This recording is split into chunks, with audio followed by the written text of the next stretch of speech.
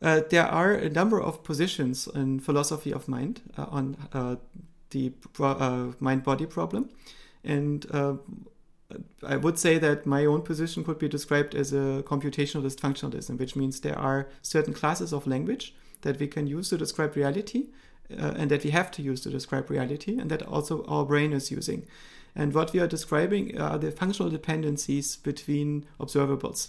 So we describe the world as this set of locations that contain information, and these are free parameters in a way, and these parameters are connected to each other with certain constraints, which means if a parameter has this and this value, these are the states that the other parameters need to be in. And these constraints are computable functions. It's a very general way of looking at models. And I can use this framework to make sense of foundational physics, but I can also use it to make sense of mental states and how we are constructed.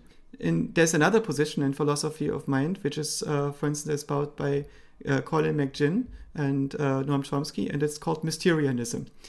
And Mysterianism basically says that something cannot be understood if it cannot be understood by Noam Chomsky.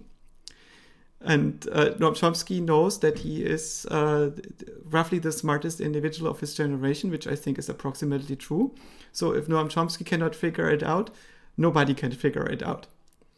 And I think that he cannot figure it out because he is somehow standing on his own feet and is not able to move.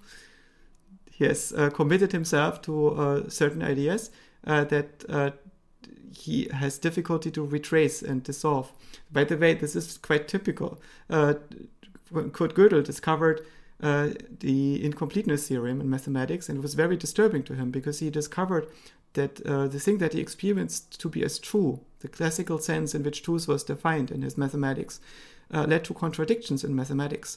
And so he was ready to basically discard mathematics in a way, because if mathematics turns to be impotent at describing reality as he experienced it, as the way his intuitions told him that truth must work, it means that you are experiencing an earthquake in the way in which you make sense of reality. And I think the solution was to revise the way in which we define truth. So we would have to come up with a new way of understanding what is true.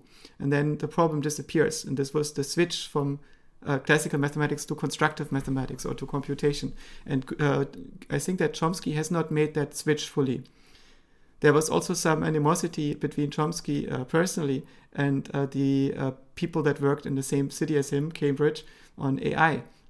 Minsky and Chomsky apparently never really got along and never synchronized their ideas.